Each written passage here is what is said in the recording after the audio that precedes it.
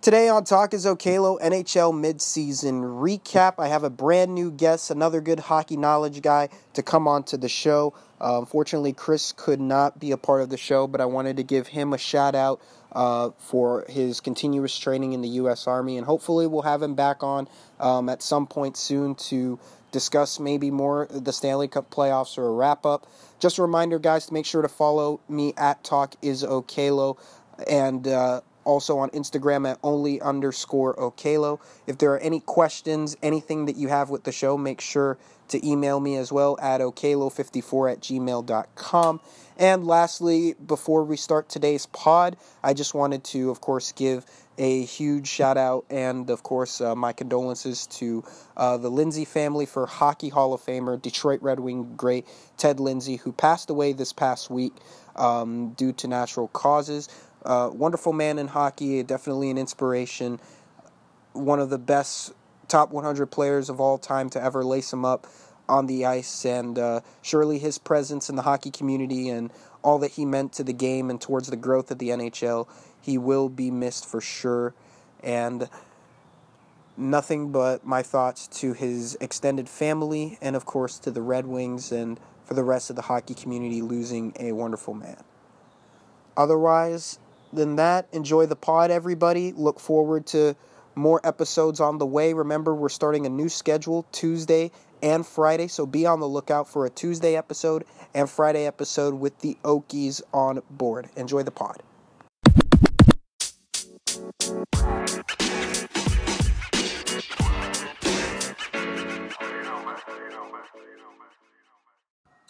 Hello, my Okaloholics, and welcome to the Friday edition of Talk is Okalo NHL season first half recap, and I'll look to the second half of the season.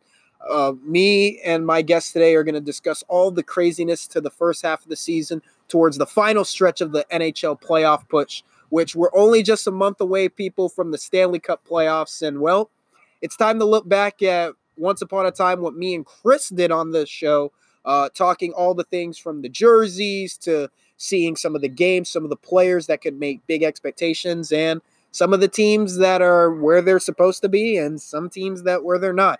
But before we start any of the conversation, I first have to give each and every one of you guys a huge shout out. My podcast officially, as I last checked, has ranked over 1,000 plays all time. And even though it took so long and so ever through stuff that I was going through and all the craziness, I just have to thank you guys for tuning in and episode out, bearing with me with the scheduling changes. But March Madness March starts with Talk is Okalo, and we are going to begin this new month right with our bi-weekly episodes, as I posted on Wednesday with my NBA season mid-season recap with Tor and a little bit aside from Stefan. And don't worry, folks, we got plenty of more episodes coming on the way, and we got plenty of more stuff that's coming ahead with videos and even little articles that I'm working with Jared at Based in Fact. So just stay tuned. Make sure you follow me on Twitter at Talk is Okalo.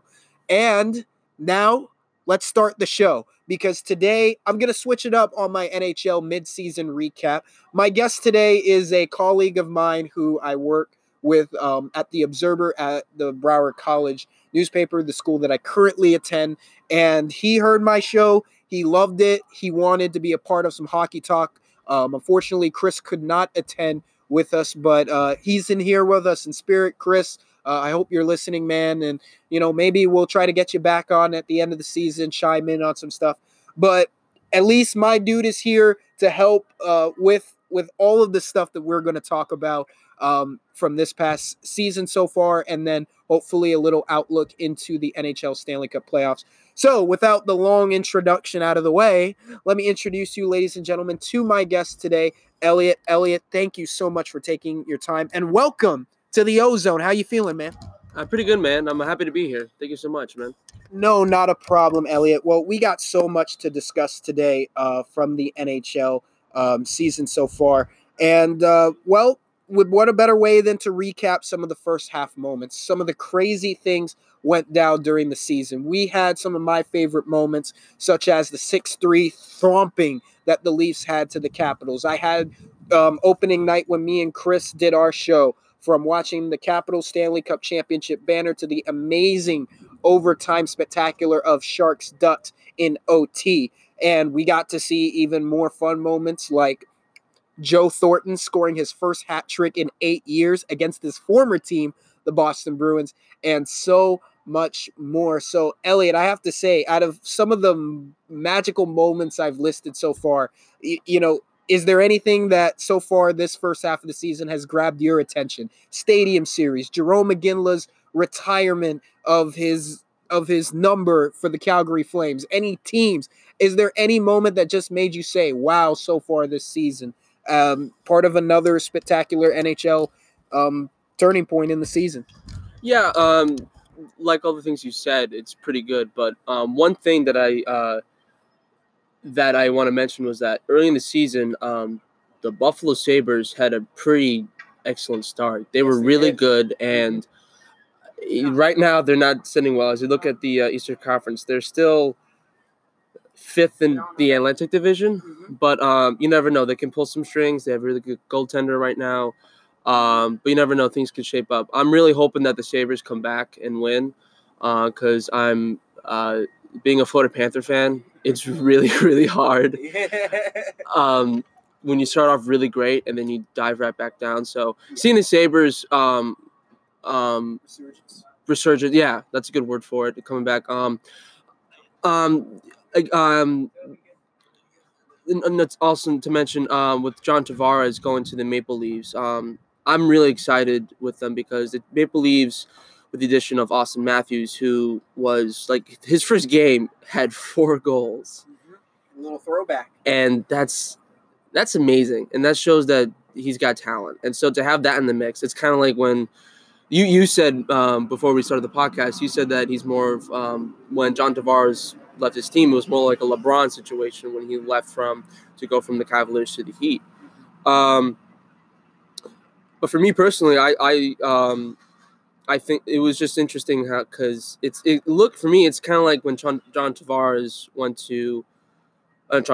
Kevin Durant went to the Warriors, because Islander fans have loved him, but now they hate him as much, and now the Thunder hate Kevin Durant. But but then he's back with the super team, and so because the Maple Leafs are not stacked, and they're still got some holes to fix. But you think so? No, absolutely. Look, I'll say it like this first off with the John Tavares situation, because with you related to Kevin Durant, I kind of feel it because last week when John Tavares went home to play the Islanders, I believe at the Coliseum at Uniondale, Right. Man, just the icy reception that he received, and I remember Sean Avery posted on his Instagram, telling Islander fans to shut the bleep up. I saw that, yeah. No, it was crazy because look, I honestly feel for Islanders fans a little bit because, my heart kind of extends because, they played in Brooklyn. I used to live in Brooklyn, but it's just, for a guy that, gave his heart and soul, he at least gave some Islander fans hope, at least through those dormant times. They've been through a lot from their 4 Cup dynasty runs.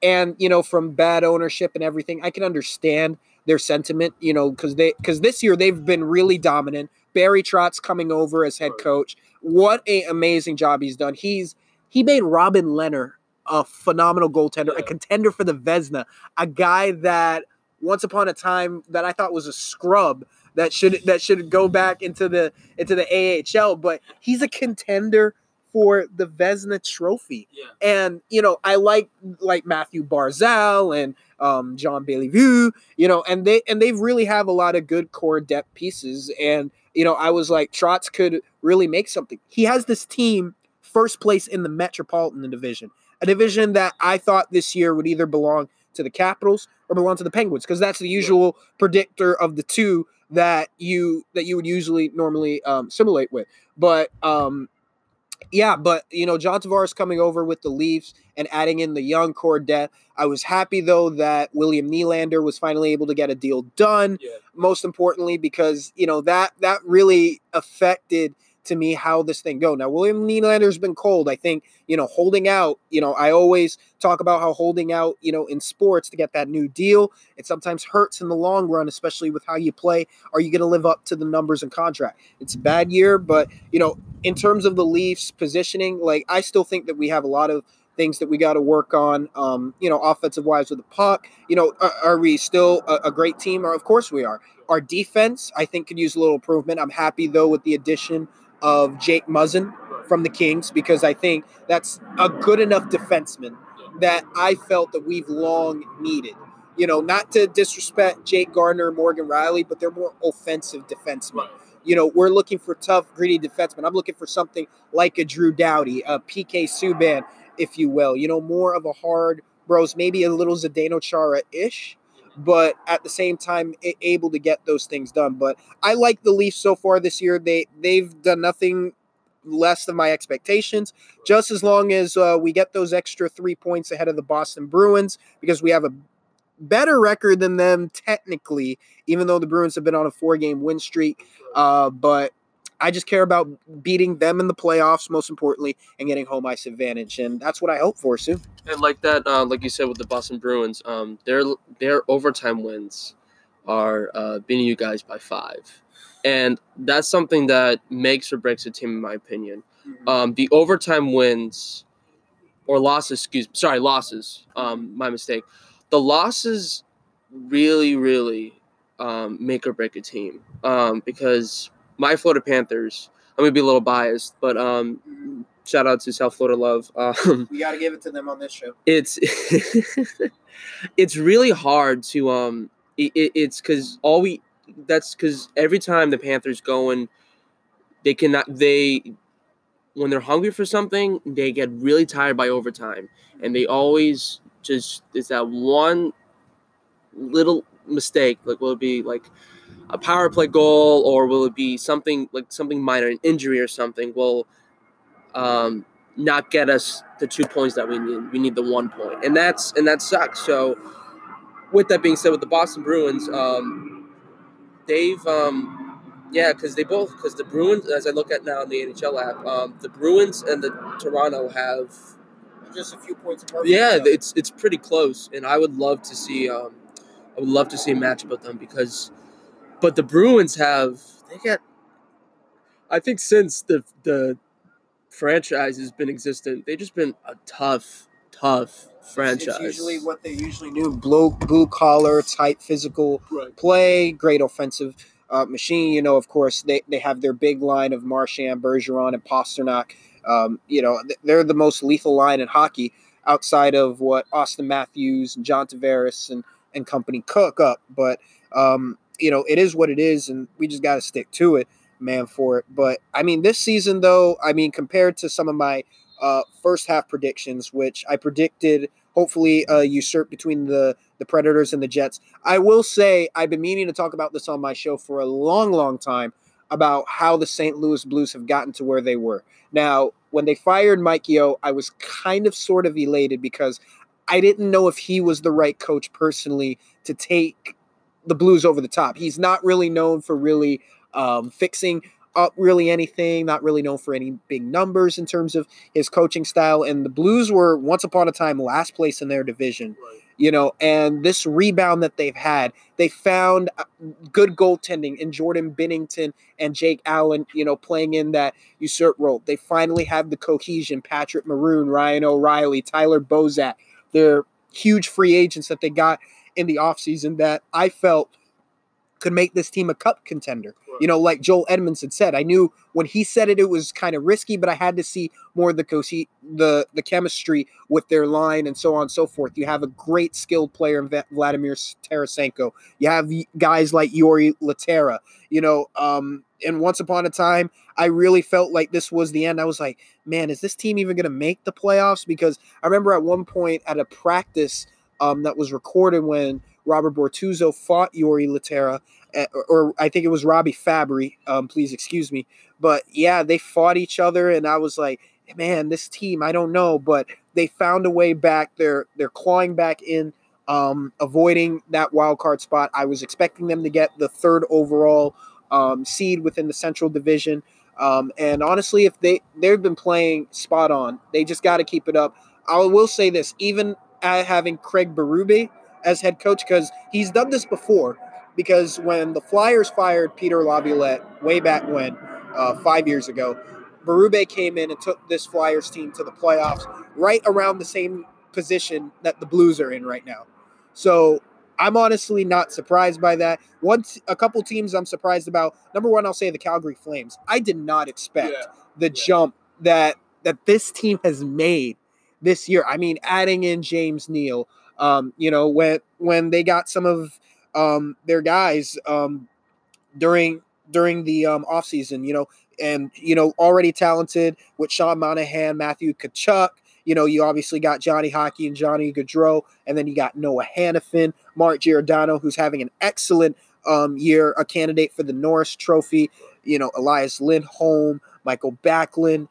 I was like, no, where did this Calgary team? And Bill Peters as their head coach, and the failure that he was in Carolina. And we'll get to the Canes in the moment, but Calgary went from a team that nobody really had any expectation for. They are first place in the Pacific Division, a division I thought San Jose or Vegas would have. Vegas has less points this year than what they had last year around this time of year. Because Vegas, I loved Vegas. Back to personal bias, I loved Vegas ever since it started because when the team started, they got two or three of one of the most underrated players in the Panther franchise. They got Jonathan Marchessault. They got Riley Smith, right. And the third one escapes me. They had another guy. What's his name?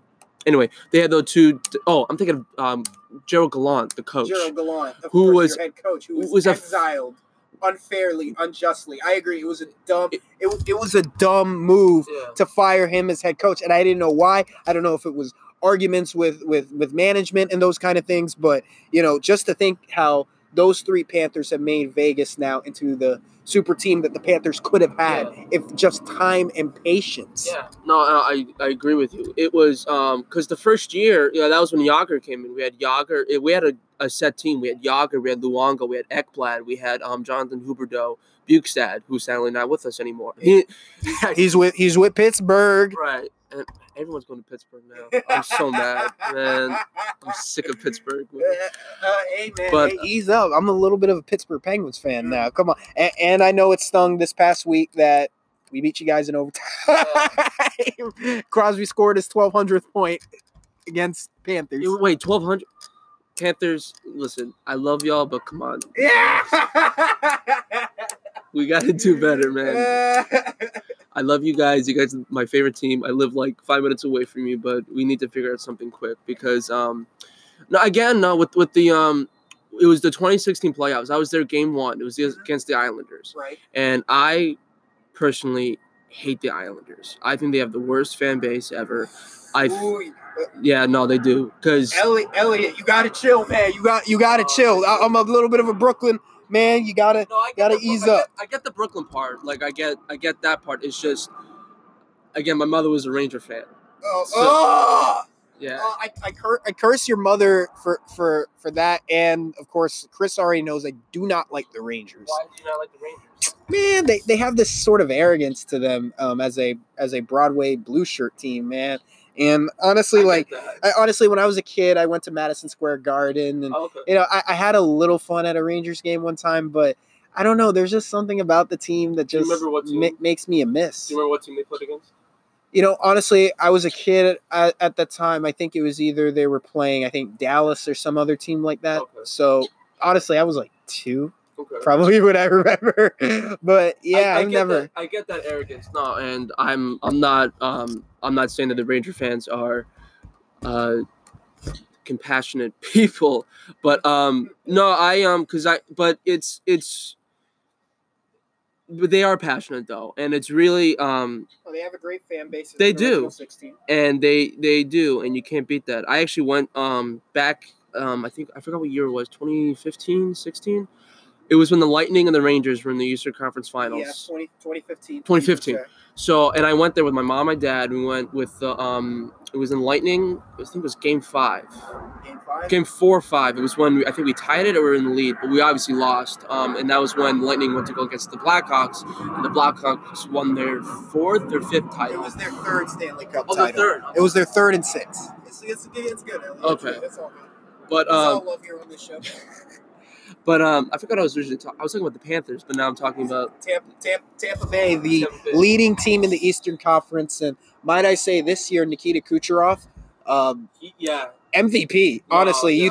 you think of the team being led by Steven Stamkos, but guys like Nikita Kucherov and Braden Point, Well, and then Andrei Vasilevsky in net. Oh my God! And I really started to fear for this team when Steve Yzerman walked out the building, but this team has left the engine on, and Steve just said, "I gave you the keys. Now run this Ferrari." Because now that you said that, to bring back the Rangers, they got a lot of key Rangers that used to play for them. They had they had Ryan Callahan. They had JT Miller. He was on there. Holy shit! McDonough. McDonough, right? He's the captain of the Rangers. They've always made these trades. 5 years ago, even. Do you remember when Ryan Callahan was traded for Martin St. Louis? Yep. That was the first ever captain exchange in NHL history. A captain for a captain. Oh, I didn't know that. Captain for a captain. I was like, what? They traded away their franchise in Marty St. Louis. And how ironic is it that Marty went to the finals the year he went to the Rangers, and then his Tampa squad that he once upon a time led, they went to the cup the cup finals. So it's been crazy for them. I hate to say it, though, that's a pretty good trade. Like, if I were to compare it to anyone, it'd probably be like DeMar DeRozan with Kawhi Leonard, because both of them were like franchises that based around them, and now they twisted it. Like, Kawhi Leonard was I would kind of compare him to Martin St. Louis, got him 1 ring, and was their finals MVP. And then DeMar DeRozan and Ryan Callahan. Not Ryan Callahan. It was right. Kyle. No. It was the board. I was right. My bad. No, Kyle Lowry's teammate. Oh, right. Yeah. It's okay. There's too many names to remember. I know. We all know. Listen, ladies and gentlemen, we all know what we're talking about. You're right. But all of. But it's but it's really funny because the only time I could really think of that was when PK Subban got traded for Shea Weber. Right, which that was huge. Right. Nobody expected PK Subban to get traded. I was like, they traded away PK Subban? Yeah. For why and for what? And for Shea Weber especially, not to say Shea Weber is a bad defenseman. He's one of the top defenseman in the league, but he's older now, and injuries are starting to catch up to him. He's not the same as he once was during those early Nashville years. So just a big difference. And now look at where PK is with the Predators. It's pretty. They got Roman Josi as their defenseman, Victor Arvidsson, Ryan Ellis, a great scrappy defenseman as he is. And this team's run by defensemen, honestly, this Nashville team. And I hate to say it, though, sometimes the best teams in sports in general, you need a good defense better than the best offense. The best defense is the best offense. It goes without saying. Defense wins championships, and offense just seals the game for you. Yeah. So that's just basically it. Well, ladies and gentlemen, honestly, we're off to a rocking start here on Talk is Okalo. Man, Elliot, we've already turned up the dial with a lot of things, but we're going to get into some more fun conversations coming up soon. We're going to talk, of course, the NHL trade deadline. Who bulked up? Who do you think really was the best team overall to get the right players, and who has the cup advantage? And we'll talk even more season stories, upcoming things for the second half, and so many more. Stay tuned, ladies and gentlemen. We'll be right back on a quick break. We're going to talk a little bit about the All-Star game from way back when. And yeah, man, I can't wait for more conversation. Talk is Okalo. We'll be right back.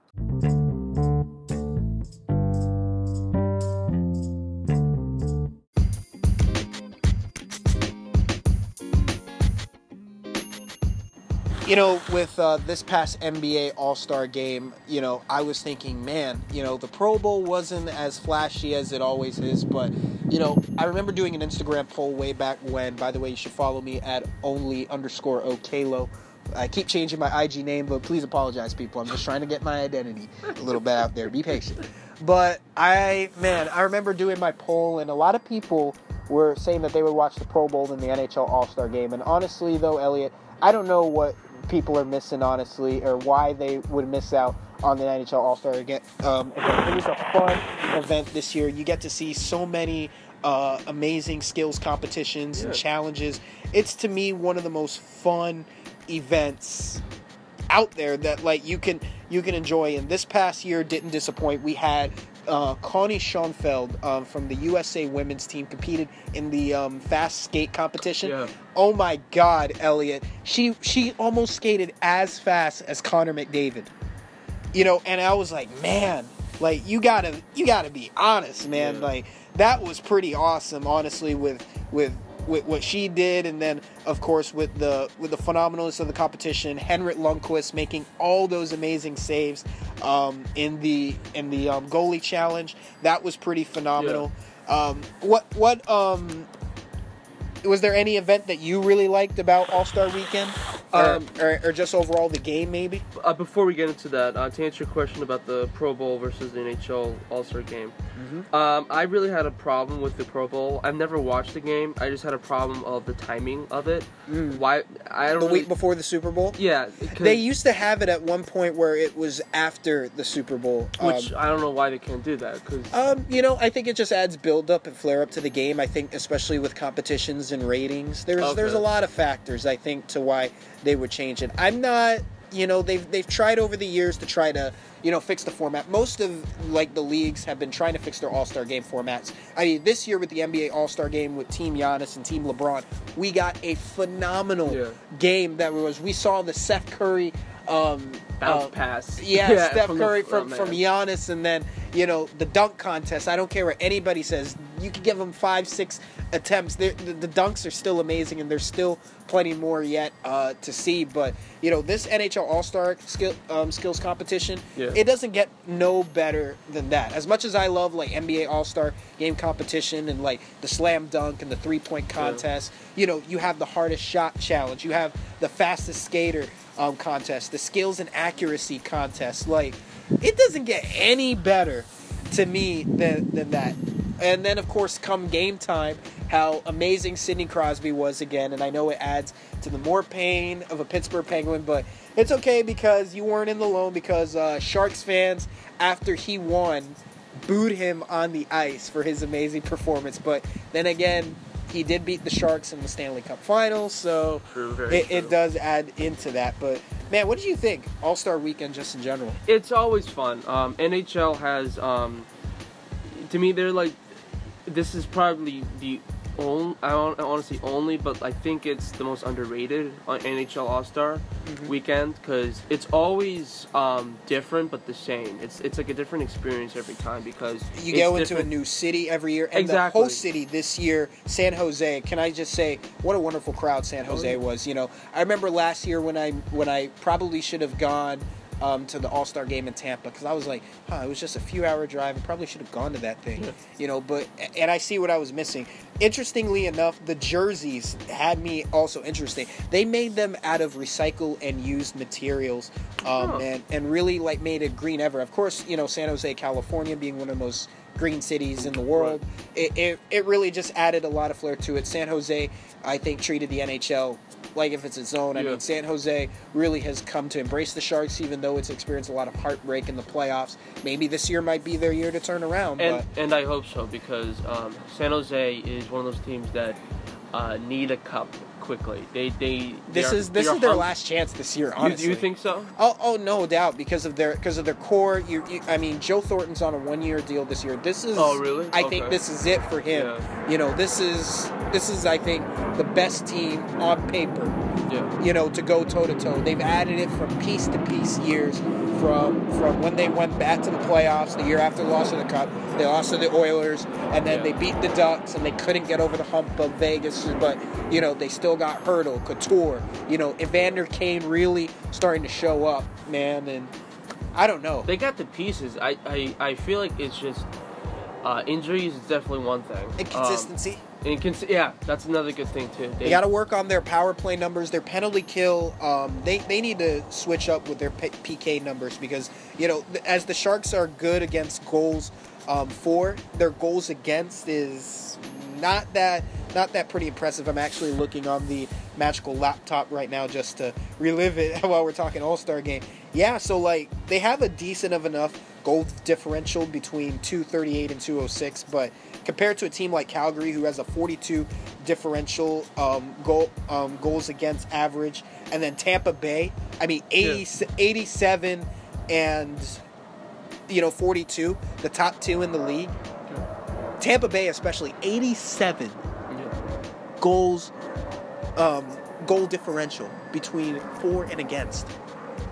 Their defense, man. No, like San Jose's got to buckle down those numbers, especially when you got to face Vegas in the first round again.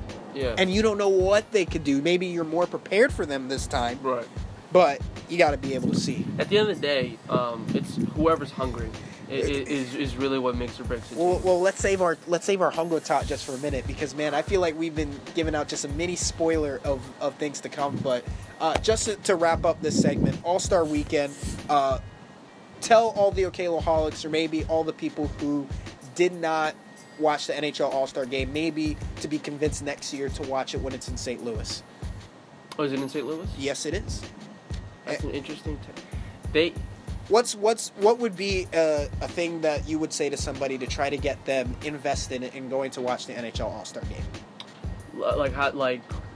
What if you say, hey man, man, I don't know, the Pro Bowl sucks this year, but man, you're like, dude, come on, you should watch the NHL All-Star Game, and your dude looks like you like NHL All-Star Game, what's so good about All-Star Weekend? Right. What would you say to somebody to try to convince them? I would probably just, I wouldn't let them do the skills competition. I would skip that. Really? Yeah, because I would feel like that's more of like, okay, if you've been a fan for a long time. Like if you're entering like the NBA All-Star Game, as fun as like the dunk contest is and the skills competition. That's different, because I feel like because when in the NHL, because it's easy to get in the NBA. It's because anybody can go play a game of basketball right now. 2-on-2. Yeah, just get a hoop and a ball, you all set. And then sneakers, and you're all set. Right. Hockey takes a sheet of ice, or maybe a surface of some sort. You need a lot of equipment, and you need sticks.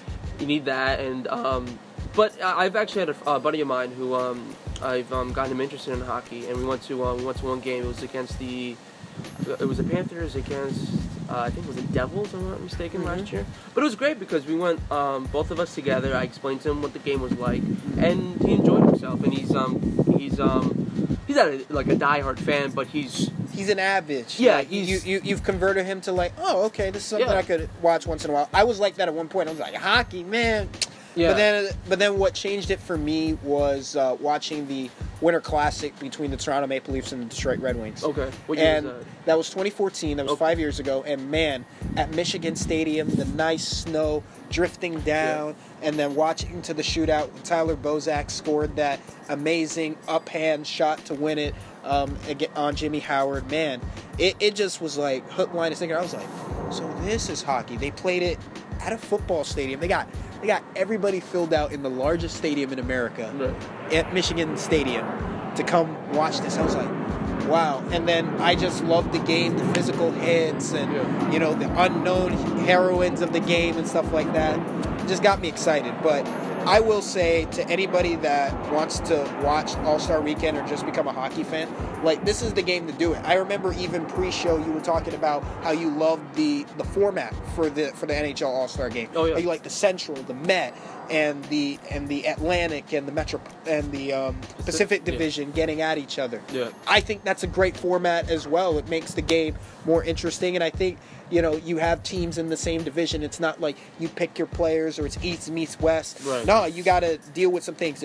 They may be time-consuming a little bit, but it's still fun nonetheless. And, to me, I would just say if you just want something out of the norm to excite you, this is the game. Sure, you're going to have a laugh. Sure, it's going to be slow-paced a little bit. Most All-Star games are. No. But it is what it is, and it's a fun event, man. It definitely is, yeah. Hope maybe we convinced you all next year for an NHL All-Star game when it will be in St. Louis in 2020. Maybe, if still time, if you want to convert to a hockey fan, the Stanley Cup playoffs are just not too far away. We'll continue on our conversation about the playoffs and many more.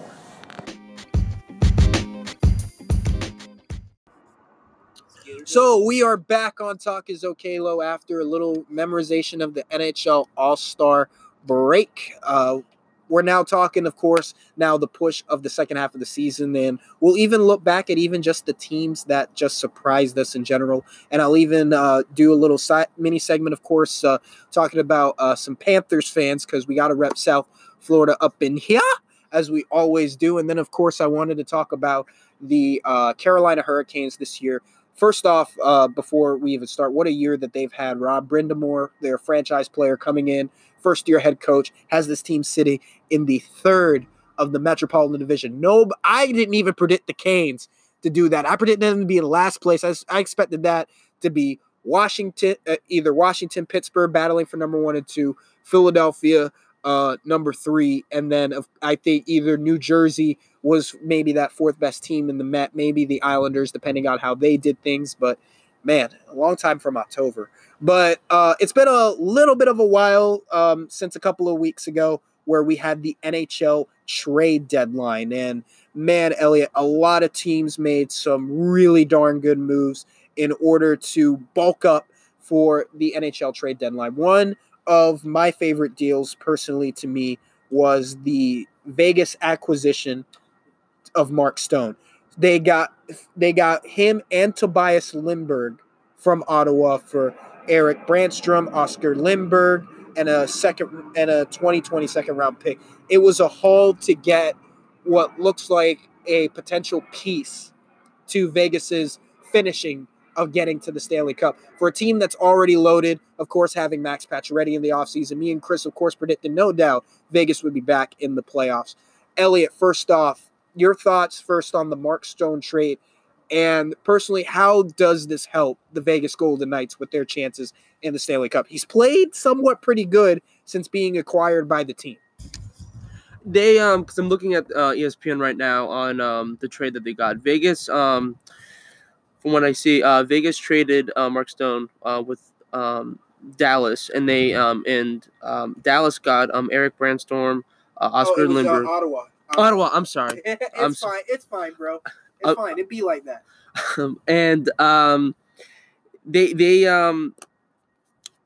Vegas they kind of, because I'm looking at it now, a lot of times when I've noticed this, when trade deadlines happen, they trade away picks, which is important. Build for the future. Exactly, and then they need a foundation. But Vegas doesn't need to rebuild. I think they're in it to win it, just like the Jets. They need to put an exclamation point at the end of the sentence. But no, I think that it was a good move for Vegas. They need another. They need someone to score. They need someone to. Good centerman. Yeah, exactly. Great. He has really good awareness on the ice of who to look towards, who to pass to, and he's also really good with puck control and spacing. So I think he's definitely have a great addition. I can't wait to see him. Well, my mistake, he plays right wing, but just adds to their depth of scoring, and of course, already having a guy like Carlson, Pacioretty. This to me, I think, made Vegas the winner of the trade deadline. Honestly, the losers obviously being the Senators, because they've fallen so hard from 2 years ago when they were once upon a time right there on the cusp of going to the Stanley Cup Finals, and then when you thought that they did it. And part of the reason why I'm not even surprised Guy Boucher got fired, because he did this in Tampa too. He had them on the brink of the Cup when he was the coach of the Lightning, Steve Yzerman's first coach before he got in John Cooper. And man, Tampa Bay was right at that point. They were just maybe one goal away from beating the Boston Bruins. And, everybody can figure out the 1-3-1 easily and as fast. And, obviously you're going to have disgruntlement, and the players are not going to play to the same system and not be the same. And that's why guys like Matt Duchene and of course Erik Karlsson way back when earlier in the season, man, it just doesn't work out overall in the end for it. And I'm not surprised he got fired. And but this team, I will say, Vegas, even though the points and the record doesn't quite show it, come time the playoffs, Marc-Andre Fleury turns on another mode when he goes into the playoffs, and they've been starting to play up to the competition, especially with the final weeks down the season. This is very, very big. Another trade I wanted to talk about, Wayne Simmons, The Nashville Predators acquired him. Now, I was really surprised by this move because I felt Philadelphia did not need to make this trade because Wayne Simmons is a great scorer. He's a great part of that Philadelphia Flyers team. And I was like, they're just 3 points out of the playoffs. This is where I expected Philadelphia to be. As crazy as the season has been, where you start 8 goaltenders, which I know is their Achilles heel until their transcendent savior Carter Hart came in, and he has played phenomenal. I will say, for him to get traded, and for Ryan Hartman, it's an equal trade. I will say, because Ryan Hartman does have a lot of potential, but I think the familiarity that maybe he has with Peter Laviolette, of course, Wayne playing for Peter, he was one of Peter's players when he got traded from the Kings. Man, I'm honestly as stumped as this trade because it's like you don't know who wins because Nashville's already locked in to go to the playoffs. They just added in another piece to help compete. But for Ryan Hartman, as equal as a player, so, and Elliot, in your opinion, who do you think won this trade, or who do you think will eventually come out the victor in this one? Because I'm honestly stumped about this one. Yeah, it's between the Sharks, Vegas, and what about Nashville with their trade, as I mentioned? I think it's pretty good. I mean, time will tell if it'll be effective. Because again, we only had that one game. Because sometimes, it's hard to tell. I'm not saying Simmons is a bad player. They also received Michael Granlund. Mikael Granlund from Minnesota for I think it was Kevin Fiala. Yeah, and Ryan Hartman, and then they got a 2020 conditional 4th-round pick. Right. Which is pretty good. Nashville seems like they're loading up. I think, though, that the Mikael Granlund move was kind of smart, because Kevin Fiala wasn't producing the usual 20-goal season that he was. There was something off this year about him. Mikael Granlund's a good young player. I felt he was a little bit smothered by Bruce Boudreau's system and, not really playing up to the level of the young prospect that he was maybe pull out to be. Maybe this change of scenery within the Central Division might what he needs, but who knows and stuff like that. But I'll say this, Kevin Fiala has made somewhat of a crazy impact for Minnesota. And the reason I say that is because of the past 2 games where Nashville and Minnesota have faced in a home and home. I've watched both those games. I'm not sure if you saw this, but in a play where I think one of his teammates lost his stick, and that was Ryan Donato, who was also traded from Boston for Charlie Coyle, which I'll talk about that one in a minute. He did an amazing thing where he actually picked the stick up in halfway as it was lost and got it to Coyle with quick, and the puck came to him, and they were able to dish and dab in that like that. And then when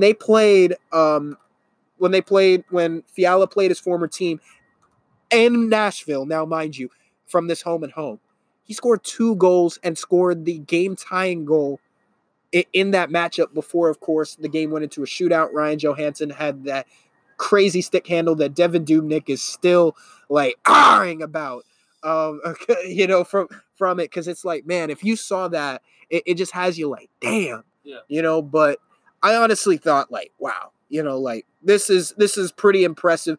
As far as Minnesota, though, for the playoffs, I'm not too sure. I did not have high expectations for this team because of their injuries and because I think that their time is kind of winding down.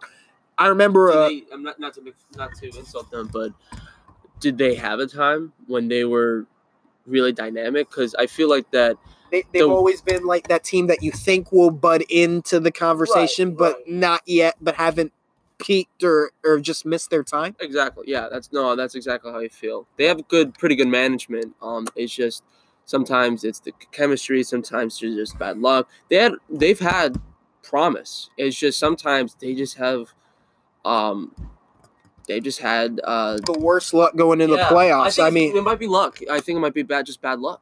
I think the Wild is like that sometimes. No, because since Bruce Boudreau's come in, the team hasn't even met past the first round. I mean, they lost to. When he came in 2017, the team lost to St. Louis in the first round in that hard playoff series, and then of course last year they got swamped by the Winnipeg Jets in the first round. I mean, who could have thunk that? Yeah. But I think the reason I maybe say that is because of like all the money that they paid Ryan Suter and Zach Parise, and of course knowing that contract and how big that is, it's like you expect them, but then again you don't have enough money then to go get the help that they need, and you're kind of stuck with them. As much as I thought way back when how smart that signing was when both of them became free agents, you get one or the other, they got both, but at a long-term price for at what cost where you can barely scrape past now the first round, and now you're on the fringe between a wild card and missing the playoffs. No, I absolutely agree. And as I say this, I'm going to look back at their record right now just to see. The Wild is at oh wow, I thought they're in the playoff picture. They're not. No, they're just on the fringes. Yeah, they could pull some strings together because the Blues have 74 points and Minnesota has 72. So it's still pretty close. So they still have a chance. But, I think that they can you never know, though. But I don't know if... Well, I mean, Bruce Boudreau made a comment way back in, I think it was February or January, where he said, now, I'm not Joe Namath, but I guarantee we will make the playoffs. But kind of sees you're questionable about your Joe Namath prediction there, Bruce. Yeah. So you really got to be able to quench. In short, though, of course, some other trades.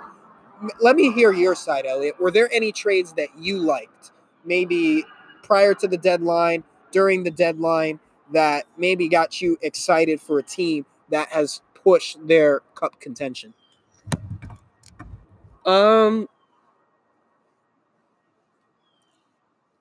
There was only one that really kind of hurt was when Matt Zuccarello is not with the Rangers anymore. Mm-hmm. Right, and he got traded to Dallas. Which was, we mentioned earlier, was pretty, because I even saw a video of Henrik Lundqvist, the goalie for the Rangers, get pretty emotional. And that was his best friend. That was, yeah. And because when I started getting into hockey, I was watching the Panthers, and like I said earlier, my mom's a huge Ranger fan, so my mom, and that's when Zuccarello, I think he just got drafted, or he was just starting to play, and he was a great player. It was just great to see, and so it's kind of like when like your favorite character from like a TV show dies or is not there anymore.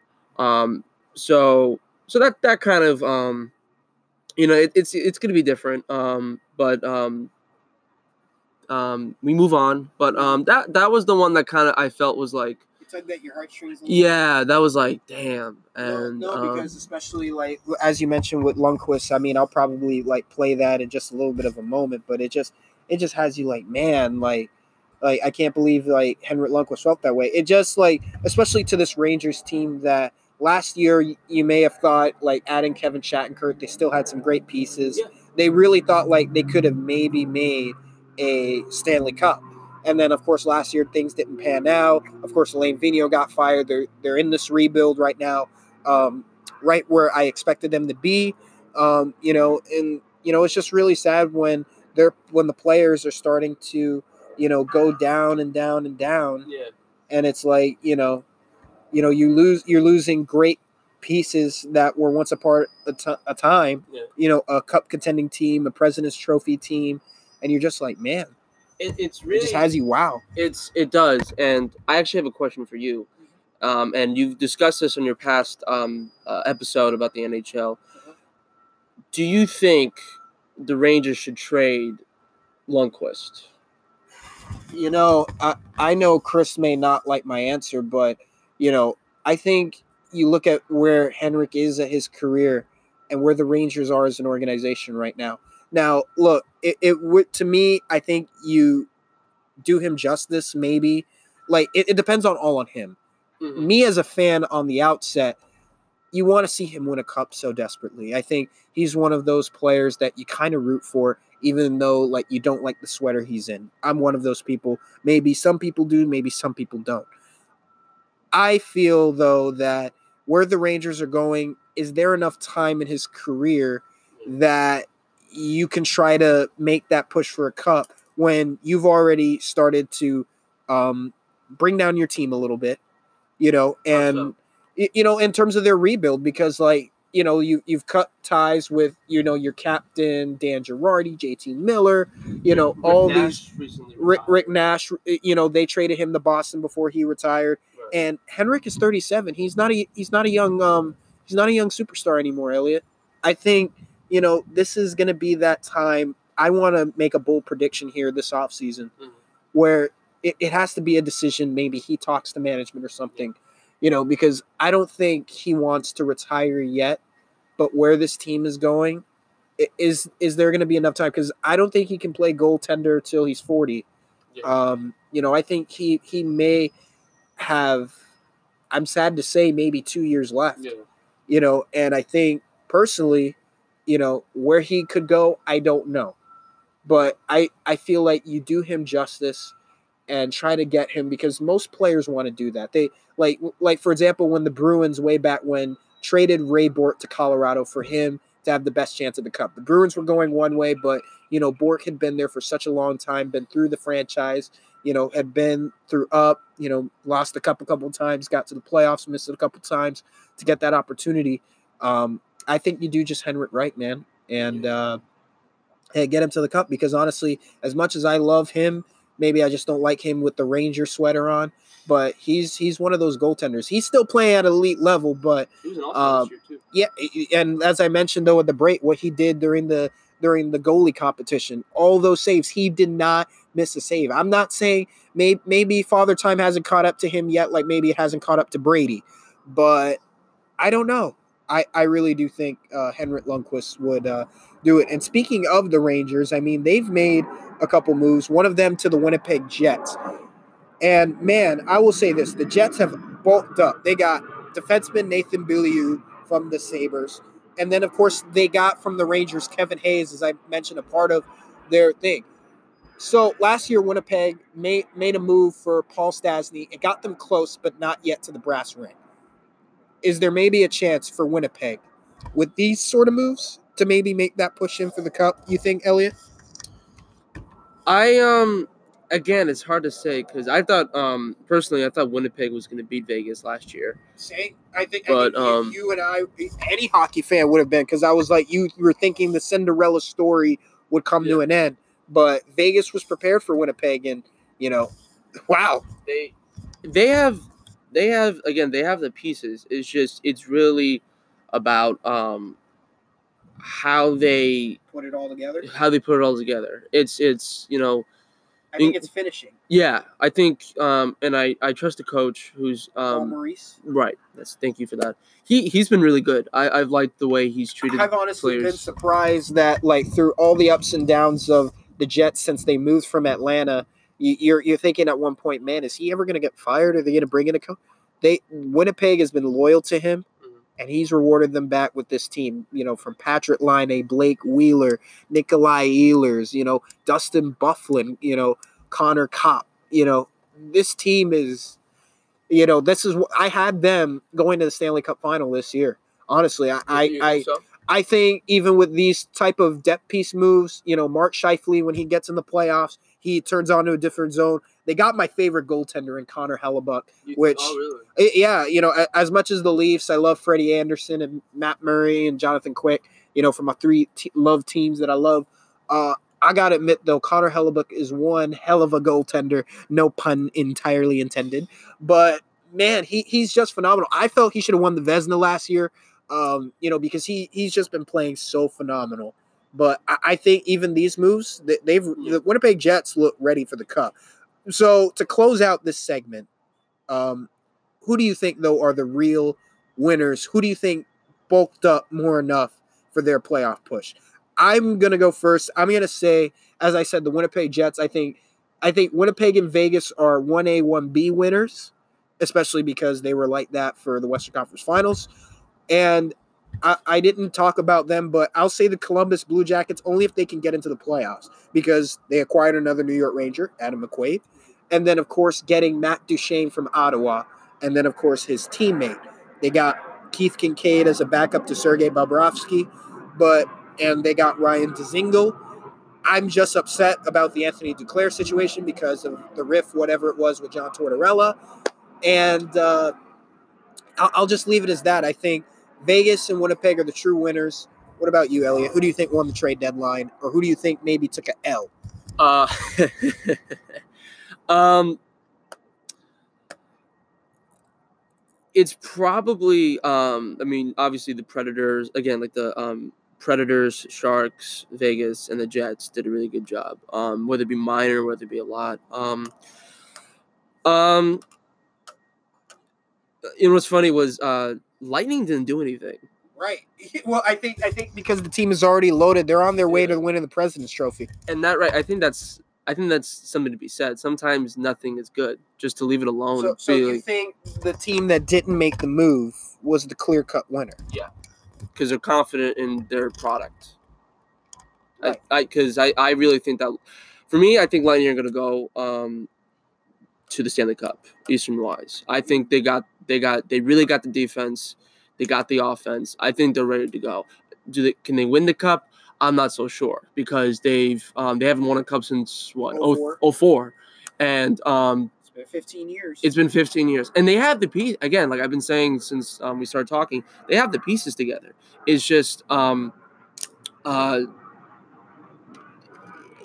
can they make that together? But I really think it's I really like that Lightning didn't make any moves or any draft picks or anything.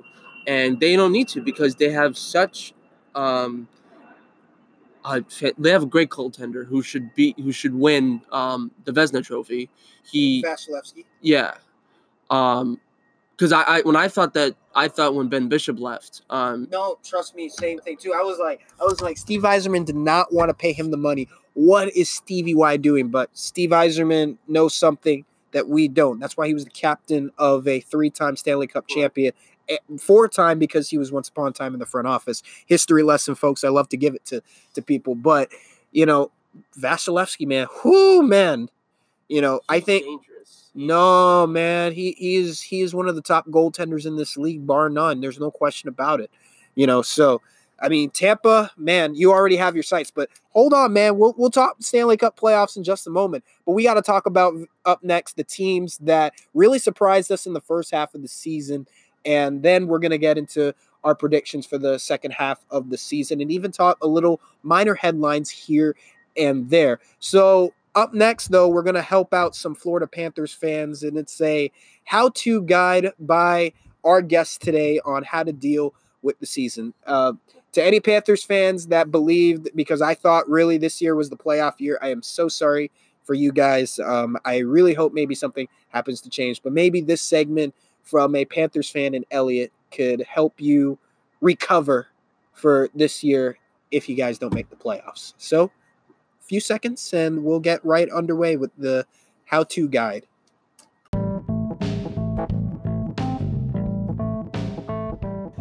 Well, as hockey season comes down to an end, it's unfortunately a disappointing end for the Florida Panthers, a team that I thought maybe could have at least a wild card opportunity this year between them and the Flyers or the Devils, because last year they were just 2 points shy of going to the playoffs. And this year it looked hopefully promising, and unfortunately for Elliot and for other Florida Panthers fans, it's pretty disappointing. So this segment is dedicated to all the Panthers fans, and Elliot, being a Panthers guy yourself, just exploit out maybe some indulgements that you might have going on with the franchise. Yeah, it's there's a lot of things about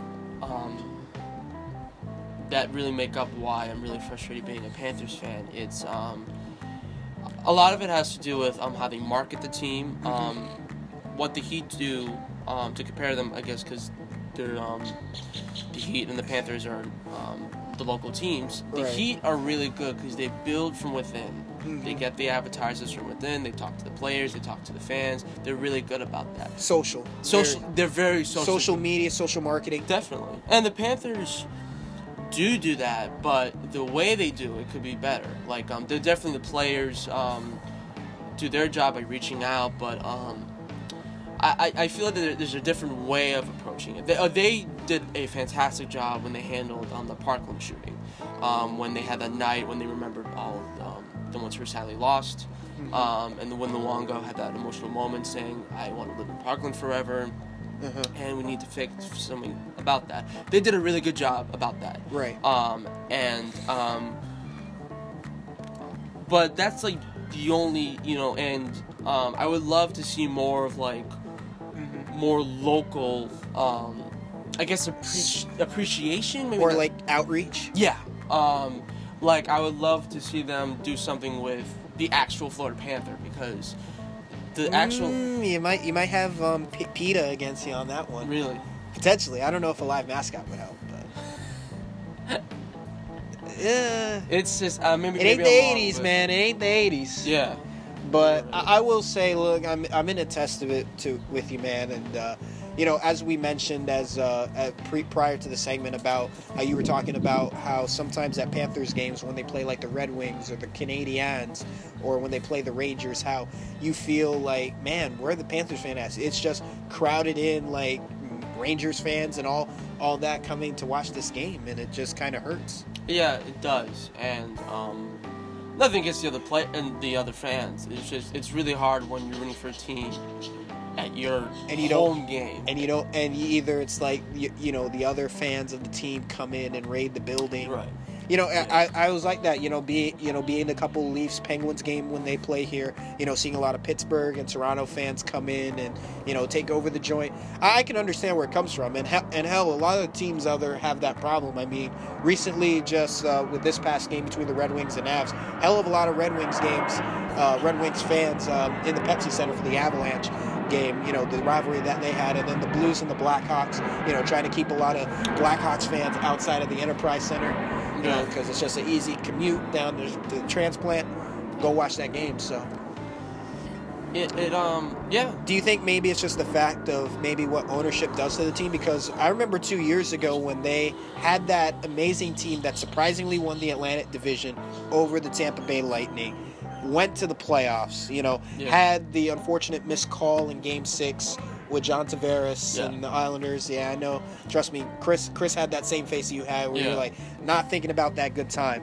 But I think it's even just the fact of what ownership does to the team. Like the years that they've had it good, and even as we talked on the show, what you mentioned with Jonathan Marchessault, Riley Smith, and then of course the surprise firing of Gerald Gallant as coach. It's like, is there competitive enough? I don't blame the fans. As you even mentioned with South Florida fans, I think prior to the show you said something about like not being, what was it again, man, about South Florida fans? Yeah, we're kind of it's a bandwagon. Fair weather fan is like my dad used to say. You think fair weather? Because like you're on the team when you're winning, and then when you're losing, you want no parts of it. You see, my dad, when he went to school in Pittsburgh, Steelers, Penguins, Pirates, ride and die. New York Yankees when I grew up, ride or die with the Yankees. You support them when you win, and you support them when you lose. Right. South Florida, it ain't like that. It's either are you winning or not. And not to complain, because I think it is somewhat of a fair fan base, because you don't want to be have a team that like just lets you down night after night after night. But I think it's just even the relationship, as you mentioned, from community to city with the team. Maybe that's what has to do with it with the Panthers. Yeah, it's my thing is that I think they should really change their name. I think it should be called the South Florida Panthers. The South Florida Panthers. Yeah, there's never been a team. I mean, like I guess like New England Patriots or like New Orleans Saints. So yeah, maybe. But I think they should, because they had Florida Panthers, but it's like, okay, you want to represent Florida, which is fine, but you have the Tampa Bay Lightning, which is north, and the Tampa Bay Lightning has been there. It's the Tampa Bay area, right? Mm-hmm. But let's be honest, when we're thinking about the Lightning, you're thinking of Northern Florida representing it. Same with the Orlando Magic or the Tampa Bay Buccaneers. Or the Jacksonville Jaguars. Right, you're thinking Northern Florida. When you're thinking Florida Panthers, you're thinking, South Florida. So to me, it's like they should really... But remember how like the Florida Marlins did that at one time, and then they changed up to the Miami Marlins as well?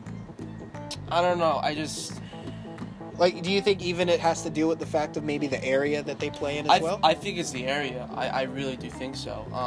There's a lot of and I'm very respectful of the Florida Panther fans. There's there's just little things that we have that other teams don't have. Like, you even mentioned how you think that the area of Sunrise is just as good as the area in Miami, Yeah. like when they once were, because like you mentioned, you said about IKEA and then having Sawgrass Mills Mall, where I work, one of the largest outlet malls in the world, right. you know, and stuff like that. So I get where the consensus is coming from, and then at the end of the night, you know, maybe a quick, easy $5 ticket, come in, watch a Definitely. Panthers game. Yeah, it's real, and they have great players. Like they have Ekblad, who's definitely one of the youngest Upcoming defenseman in the league. And they've had Luongo, who is, like I said earlier, he is the Dwayne Wade of the NHL. Like, he has been a Panther for so long, and he's also been a Canuck for forever. But he's proven some stuff. But it's just really sad because I don't think Luongo is he's not going to win a ring. You don't think he's going to win a cup? I think it's hard to, especially with the team that he's with. Yeah, and if he left and he was like off the bench, he's one of the top winning goaltenders of all time. Oh, he's third best. Third, and he's had. I went to his 1,000th game. I had the poster in my room. He if he left for to a different team, you wouldn't feel as I upset? wouldn't feel bad. No, I want him to spread his wings. Like how we win. talked about Henrik Lundqvist. Yeah, I would not be bad because he's done his time, and he's beyond his better years. Like he's not in his prime anymore, which is sad. But I would be, because like, all right, you want to win a ring, which is fine. You've proven that you're a loyal Panther, which is great, and all of us are internally grateful for your efforts. And but no, I don't want to bash the Panthers because I love the Panthers. You do. They're my team, and I love going to home games. I love the rat throwing rat the rats tricks on the after the victory. You right, know? I love that. The Stanley C. Panther is really good. Great mascot. He's awesome. I just find it funny how like his name is Stanley C. Panther, like Stanley Cup Panther, and hoping one day to win it. One day, and we will win. One day, we definitely will be. One day, it's just Florida teams get at least a ring. They have to, because we're the only one without one. And the Marlins have it, even though they haven't won it since like the time I was in like the first grade or whatever. But it is what it is. But to maybe wrap up this segment, as for the guide to a Panthers fan, what would you maybe say to anybody who may be disappointed about this season, or anybody maybe trying to look optimistic going into next year and maybe attending a game? I have a tactic that I've kind of done, which is like Florida Panther is like is my team. I bleed red. Well, I think everyone bleeds red. But, well, I mean, I bleed blue, but not really. Right. I know what you mean. Blue, black, and gold. I think like for new fans, I think you should root for the Panthers hard. And be patient. Definitely be patient. And that's a skill that anyone should do, is just be patient, because good things come to those who wait. Yes. But I would also look for a team that has a chance to win. Like just get you advantage of the hockey fan, like the Lightning. Like the Lightning. Like what I do is I look at I'm a big Panther fan, but I also look at Lightning. I look at Vegas. I have an excuse for Vegas because Derek Lalonde is my coach, and I had Riley Smith and Jonathan Marchessault. Right. So I look towards there, and I look towards the Lightning because, and also the Rangers. So I kind of look at other teams like, all right, cool. Yeah, and also get yourself learning into the game. That's how kind of I did it first, because I saw the Panthers team, like, meh. But then, for me, even though the Leafs, even though they've been a pain, but I stuck through it, and we're having some good times that are coming soon, more on the way. And then, of course, the Kings and Pittsburgh, right.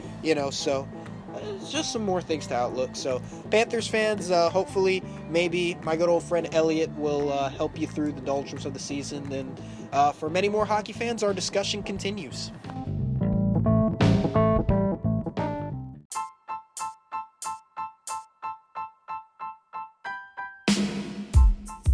Stanley Cup winning veteran guys, Williams and Jordan Staal, to the young moments. First veteran of Natchez' first point. Warren Fogle continuing to shine. What a Sunday. Look at this. This is brand new. They line up with the blue line, led by Justin Williams. No team in the NHL does this. They're back skating.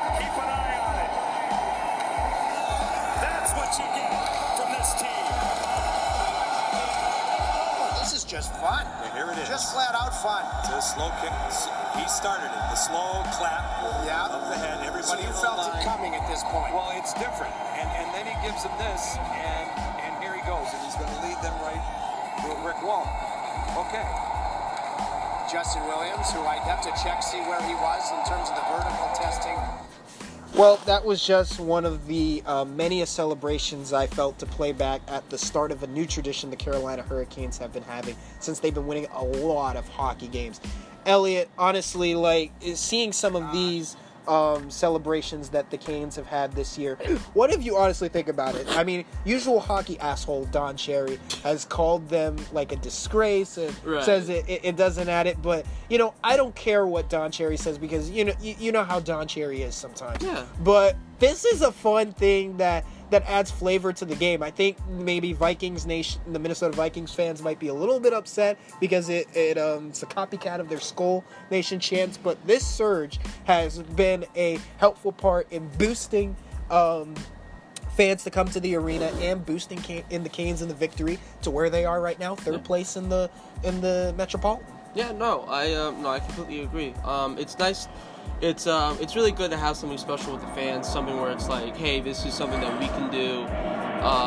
Yeah, look, like they're like clapping with everybody, they're clapping with everybody. Skull, and then they do a little something funny afterwards. You start it off, and then right here, one of their players, Matrona, look, they got snow angels going down all over. Timber.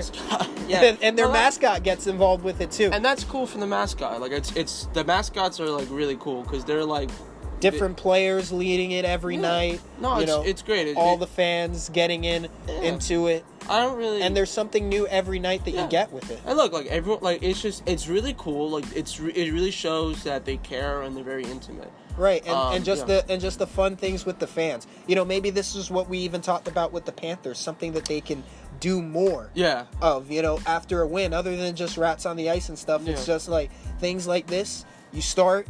The clap.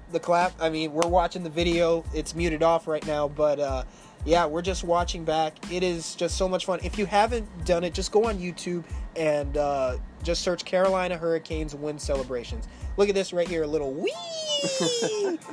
And look, Jacob Sylvan helping with them, and just another fun thing. Here's one with Sebastian Aho, their all-star at center ice. I'm going to skip forward ahead about this, and same thing, a couple do. A little fun thing. It is always the best from the Carolina Hurricanes. And do you think maybe that this will be a fun thing if they make the playoffs? Do you think it'll even gain them more attention? Usually get higher in the Stanley Cup with that. Yeah, no, it'll be interesting. I wonder if they already came up with stuff when they go to the playoffs, what they'll do if they win a game or something. But that'd be interesting to see, if they will. Once they get into the playoffs, and I'm definitely confident they're going to go to the playoffs.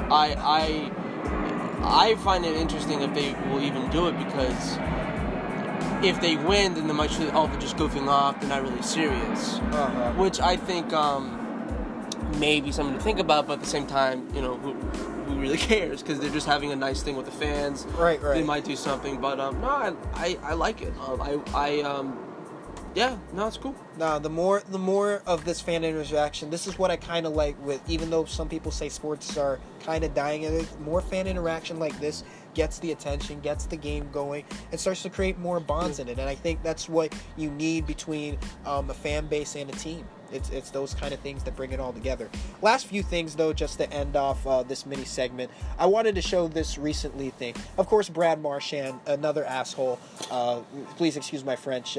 He was recently making up a tweet about my Leafs player Mitch Marner. He was saying, obviously Marner is a pending free agent, and Brad Marchand suggested a $12 million average value with 2 question marks, and Brad Marchand said it better be, and then Marchand added the hashtag with Marner Watch. And we all know Brad Marchand. If he isn't licking a dude's nose for some reason, he's being a pest on the ice. What do you think, though, about this recent thing in terms of that? Because the Leafs and Bruins are likely facing off again in the first round. Yeah, it just creates tension, and that's good.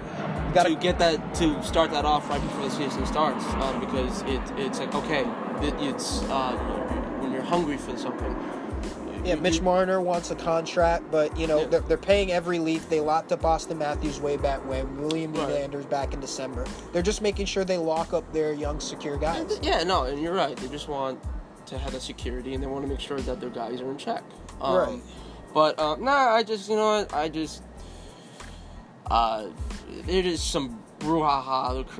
It's all talk. It's just. Mm-hmm. It's not. It's just. It's to me. It's like. It just adds tension to the game. Yeah, it's all right. Whatever. Like it's for them, not for us. Right. Yeah. Right. So. Well, to also end off this last segment, I'm just pulling up one final thing. This was actually recently shown after the Predators Wild game, where they showed back the Stadium Series game between the Flyers and the Penguins, and I honestly am a idiot for doing this, because I turned off the TV when it was at near the end of the second period. The Penguins were up 3-1, and then the Flyers rallied back to win in overtime. First off, the Stadium Series, did you by any chance watch it, Elliot? I did not. Well, hopefully this gets you excited, because this year's Stadium Series, they really went out the box to do this. I mean, look at the helmet design that they had on Wade Simmons in a pretty cool game and stuff like that. They wired this game up for sound. I'll play just a little clip on it. You guys can go watch it on YouTube. To me, I think it'll get you excited as a hockey fan. Outdoor games are always fun, but man, here, listen to this quick soundbite.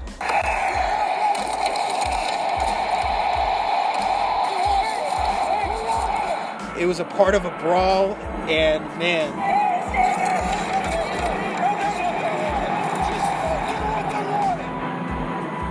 it was a game that I really regret that I didn't finish.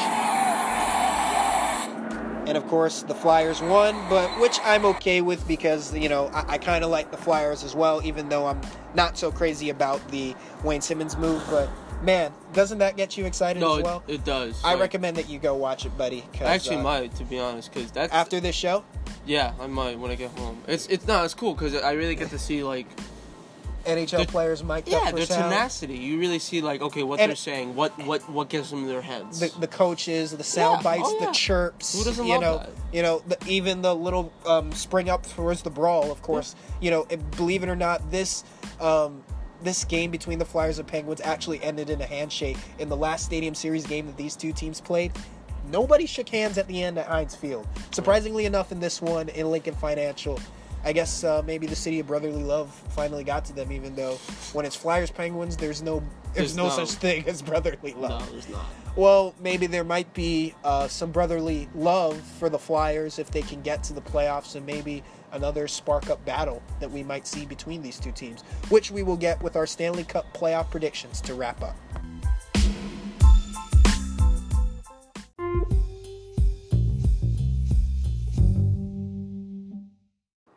So now for a little hip check segment on Talk is Okay, a little hockey reference there to mention out. So as I mentioned, we're coming down to the end part of our show, where we're going to talk about our second half of the season predictions and, of course, an outlook into the Stanley Cup playoffs. If the playoffs started today, and maybe teams that we see moving up, moving down, up, around, and around, up a two, and those kind of things. Let's first start off, though, before we talk our playoff, Elliot, about the teams this past season who have surprised us. Because honestly, compared to my early on predictions, oh boy, can the NHL season be a huge bitch. Please excuse the French, but man, it is this year I've been honestly surprised about a lot of teams. Two of which, of course, have been my dad and the Anaheim Ducks, and then a huge disappointment for the Los Angeles Kings, a team that last year made the wild card. What a sunken ship that they've made. And then they fired head coach John Stevens. And honestly, they're not making the playoffs this year. I've come to terms with that. Things have not been the same for the Kings. Injuries, no scoring on offense, and then lack of depth defensively. And, now I even wonder now if all that money to Drew Doughty, if it's going to be worth the commitment, especially to the fact that we're not winning as many games and have a minus 51 goals for and goals against average, one of the worst in the league. Not to boot my dad is Ducks, they've been disappointing as well. But I kind of had a hunch, because of the fact of the old man that is Father Time, to Ryan Kessler, Corey Perry, Ryan Getzlaf, and then Randy Carlyle. Even though the second stint had a little more hope.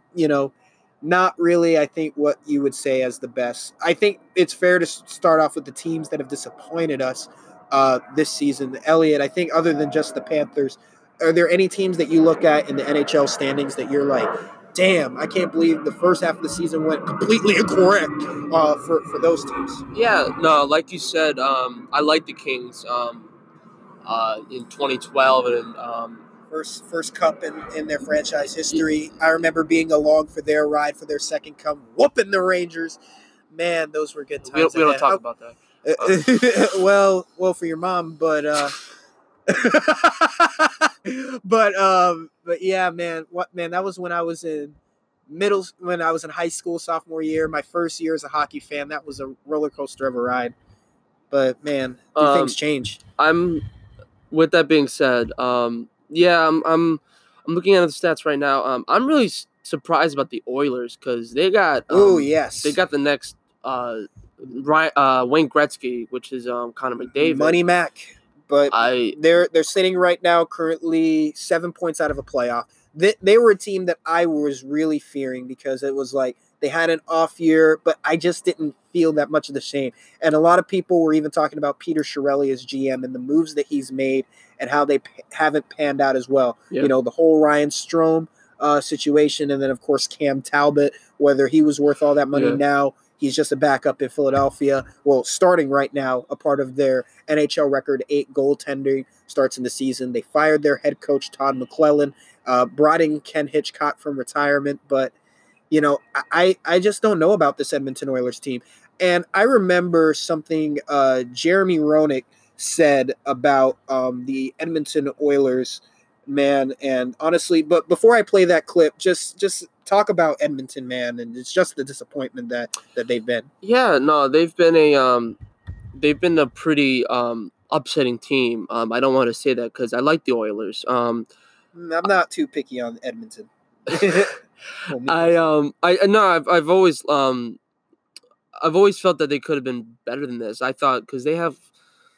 It's kind of like how LeBron is with the Lakers. Like as much as I hate the Lakers, I kind of want to it's kind of shock why is not LeBron taking this team to the playoffs? It doesn't look good. Or same with Connor McDavid, why aren't they taking this to the playoffs?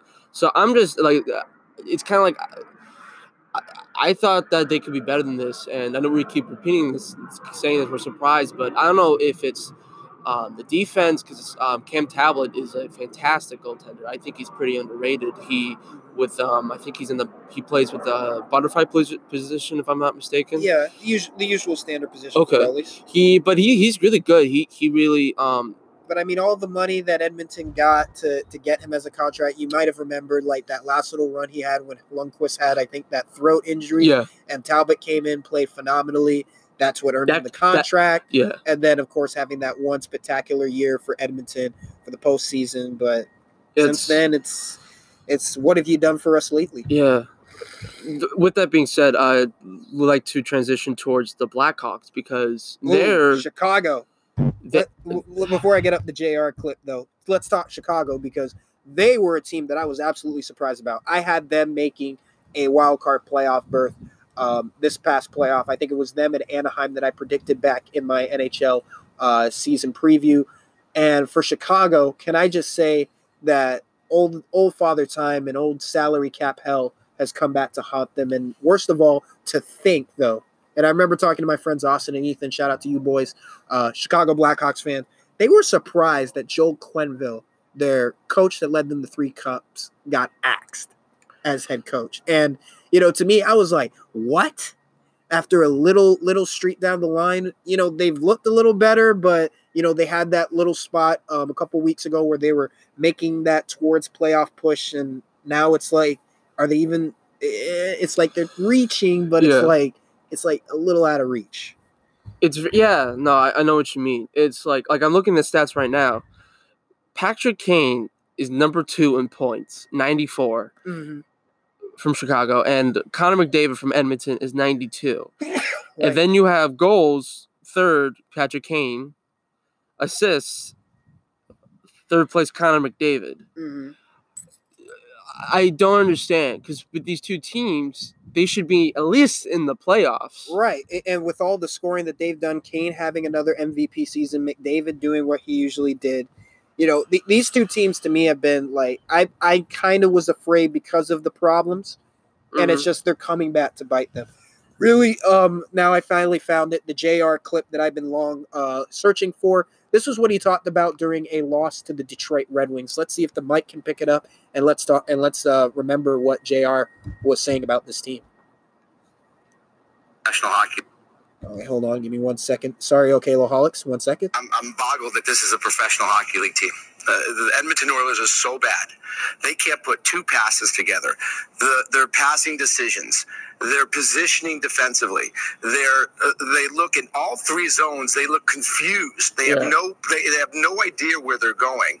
They're throwing hope for passes up the ice, hoping that they catch somebody in a rush where they can get an outnumbered situation. They might have good skaters, fast skaters, but their feet and their hands go so much faster than their brains. They have no idea what they're doing out there, and it shows so much. You have the Detroit Red Wings, God bless them, the worst team in the National Hockey League by points in 43, and they look like the Stanley Cup champions compared to this Edmonton Oilers team. We talk about hockey IQ, and there's some players with great hockey IQ. This team might have, from 18 players, the lowest hockey IQ that I've seen in a long time, the way that they're playing this game. I'm boggled at this. Man, and that was during a game way back in January 23rd about the Edmonton Oilers, and that was when they were going through their transitions. They lost to the Red Wings that night. Right. But, JR's comments, it speaks for themselves for this team, doesn't it? Yeah, no, he made some good points about being confused. They're very sloppy. They need good communication. That's really what they need to understand how to play the game. It's like having a super team and not knowing how to control so much talent on that team. I'm actually going to make this comparison. I think the Edmonton Oilers, and as crazy as I sound saying this, they remind me so much of the Pittsburgh Steelers because they have so much talent and they can't cohesively work together. You have for the Steelers, it's different because it's egos and all that. For the Oilers, they just can't find a way to usurp that talent, find the right chemistry, and use their hockey IQ, as JR said, to go out there and to play their best hockey. They can't do that. What happened to this Oilers team that made the playoffs in Connor McDavid's second season, surprised everybody, looked like they were going to go to the Western Conference Finals? Don't you dare. I'm going to sound like Stephen A. Smith just for a minute. Don't you dare tell me that Connor McDavid was switched out for some random guy on the streets with this team. I don't know if it is Peter Chiarelli. I think it is his fault because he kept trying to switch pieces around and stuff like that. You have great players to work with. Leon Draisaitl. You got a guy like Darnell Nurse, a great defenseman. And you can't tell me with all that talent that you finally have brought hope to this team. You go right back to what you were way back when, where you're throwing sweaters on the ice in disgust of your play. You got to wake up. It's not right, and it's not what you expect out of this team. But what do you got to say, Elliot? Ditto. I think I've said it all enough. I turned into Stephen A. Smith hockey-wise for a moment, man. But I think, though, the last team, though, in the East, I'll say I'm disappointed about. Even though that they're in the playoff push right now, the Pittsburgh Penguins, man. Because this is not a year that you're supposed to be a wild card team. You're supposed to be competing with the Washington Capitals for the top spot in the Metropolitan Division. Look, honestly, most of the teams in the East I expected kind of where they were to be in the West. I'll say that. So I think it's fair to say that we got to move on to the next part of the show, which has been the teams that have surprised us. I'm going to start off in the East where I picked off. compared to where the Penguins are in the standings right now, they're going to make the playoffs. I'm not worried. Sidney Crosby even made a comment where he said, I'm not focused on my career stats or, the stats I made this season. I'm focused on a playoff push, getting that third cup, cementing the Pittsburgh dynasty of this decade, 3 championships in 4 years. But the team that's behind them, the Montreal Canadiens, a team that I thought that was just blowing up, Elliot. Yeah. And this team is in a wild card position right now for some, not to disrespect the great coaching genius of Claude Julien, but how did he get these guys doing together? They recently beat my Kings 3-0. They got Jonathan Drouin, who I thought was a bust, playing great. They got Tomas Tatar from the Red Wings playing good. And then, of course, you got Jesperi Kokonari. Carey Price is starting to show age and stuff like that. Andrew Shaw. Yeah. Paul Byron and company. This Montreal team, where did they come from, and how did they get to be at least close to a playoff push? They quit.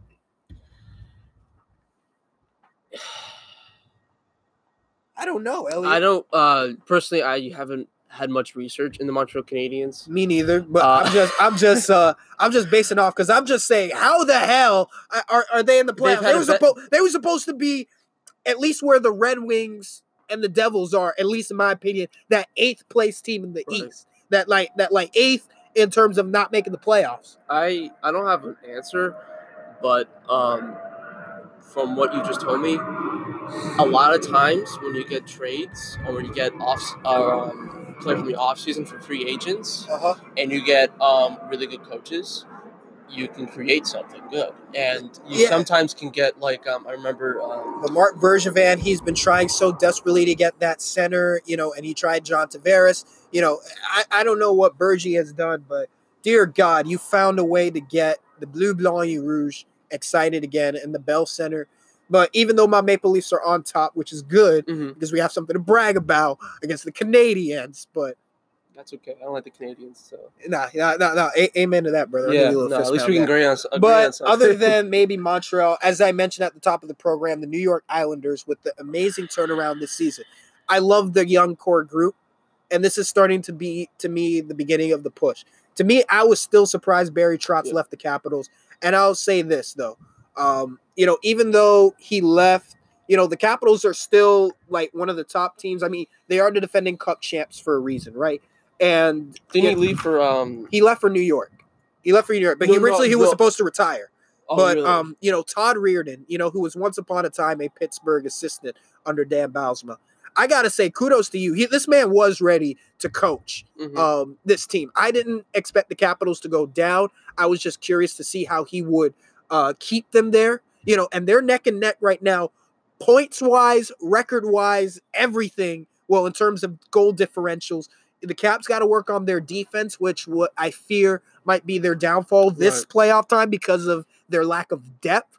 But, man, just kudos to the Islanders, man. I mean, this year, like I mentioned, Robin Leonard, who was, I thought, a scrub, and not to disrespect Thomas Greiss because he's been decent enough. But, dear God, I love this Islanders team, even though they kind of made John Tavares' homecoming a little bit not so good. And like I said earlier, the fan base. Go ahead. Come on, for a guy that you've done, you call him a snake. I'll even play Sean Avery's clip in a moment. As you should. Yeah. No. He. I'm really.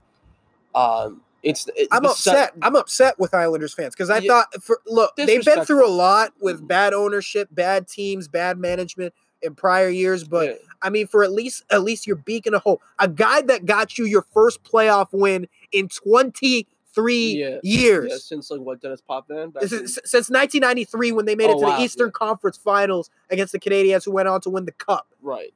No. Dear God, you couldn't give this man the respect. No, it's very. Cavs fans at least gave LeBron a standing ovation when he came back this past year to play the Lakers in Cleveland.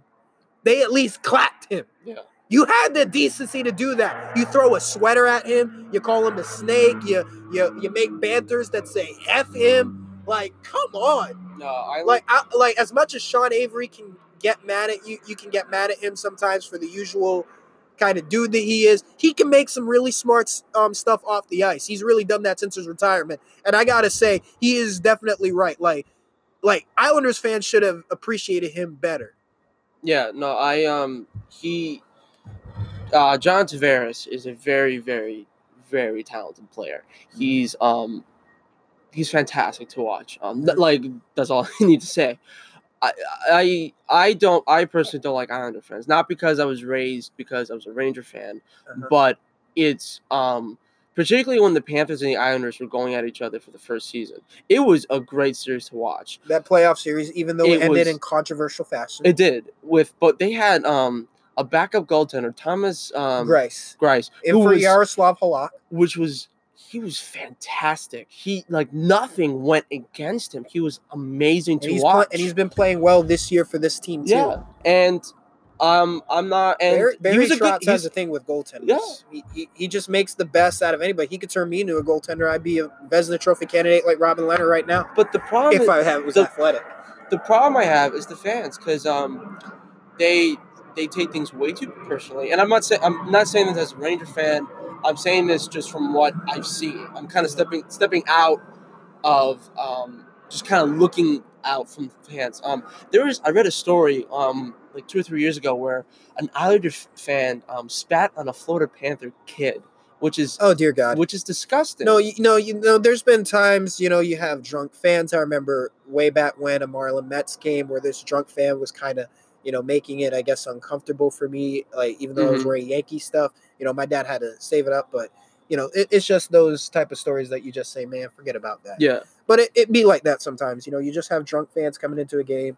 But to spit on a kid, come on, that's not. No. Not trust fair, me, though. trust me. Yeah, but hey, we have lighter side moments like when recently Devin Dudnik gave a fan a stick and she cried. Yeah, you're right. No, you're right. So let's try to at least think happy moments. No, but you're right. No, looking on the magical laptop at least for a little bit. Any other teams that maybe in the East or the West that surprised you this year? The Hurricanes for sure. Oh my God, and I can't wait to talk about my segment with the Canes next because this year they've been winning.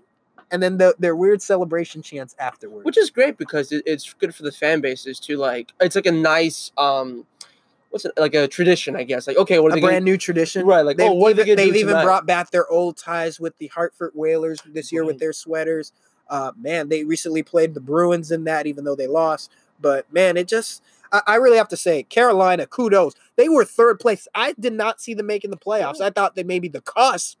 This was the first year under Rob Brindamore. But, good job to them. They've improved everywhere they have, through the myriad of goaltenders they've been through, Peter Mrazek and company. But because they've won one before, right? 2006 2006 Stanley Cup, right. 7-game series, Edmonton Oilers. Right. I remember fans. And Rob Brindamore was there to raise that cup. Western Conference, as I mentioned, Calgary, at the top of the program. And then Dallas, I'll say. But what were you wanting to say about Calgary? I was going to go off. Go ahead, man. Hey, man. No. Hey, you to guess. Now, Calgary they're always in the playoff picture. Sometimes the wild card, they'll be like the third place. But first place in the Pacific. That's special. What the hell? Is this the 1989 Calgary Flames coming with, Lanny McDonald and his mustache? I don't know if the Stash's power is coming back, but I feel like they could have potential because it's between. To be honest, if it's the Western Conference Finals, you really think Calgary can make a push despite that they're young? Yeah, no, I think so. I think it's between Calgary or San Jose. For who gets out of the Pacific, you don't maybe see Vegas. I know you've been loving your Vegas Golden Knights. I do, but I want to be realistic. Again, with Erik Karlsson.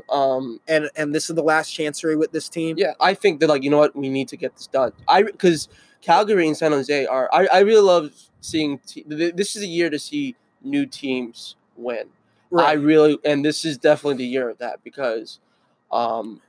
I really like to see Calgary win or San Jose win. I also like to see... well, Calgary, especially, it helps Canada. They haven't experienced the Stanley Cup in 26 years. The whole nation of Canada. 1993, Montreal Canadiens were the last Canadian team to win the Stanley Cup. Wasn't 2015 or 2016 Like the first 2016 was the first year since 71 that there were no Canadian team teams. in the Stanley Cup. Yeah, that's interesting. I find that really interesting. And Oh, Canada, where has our cup goneth?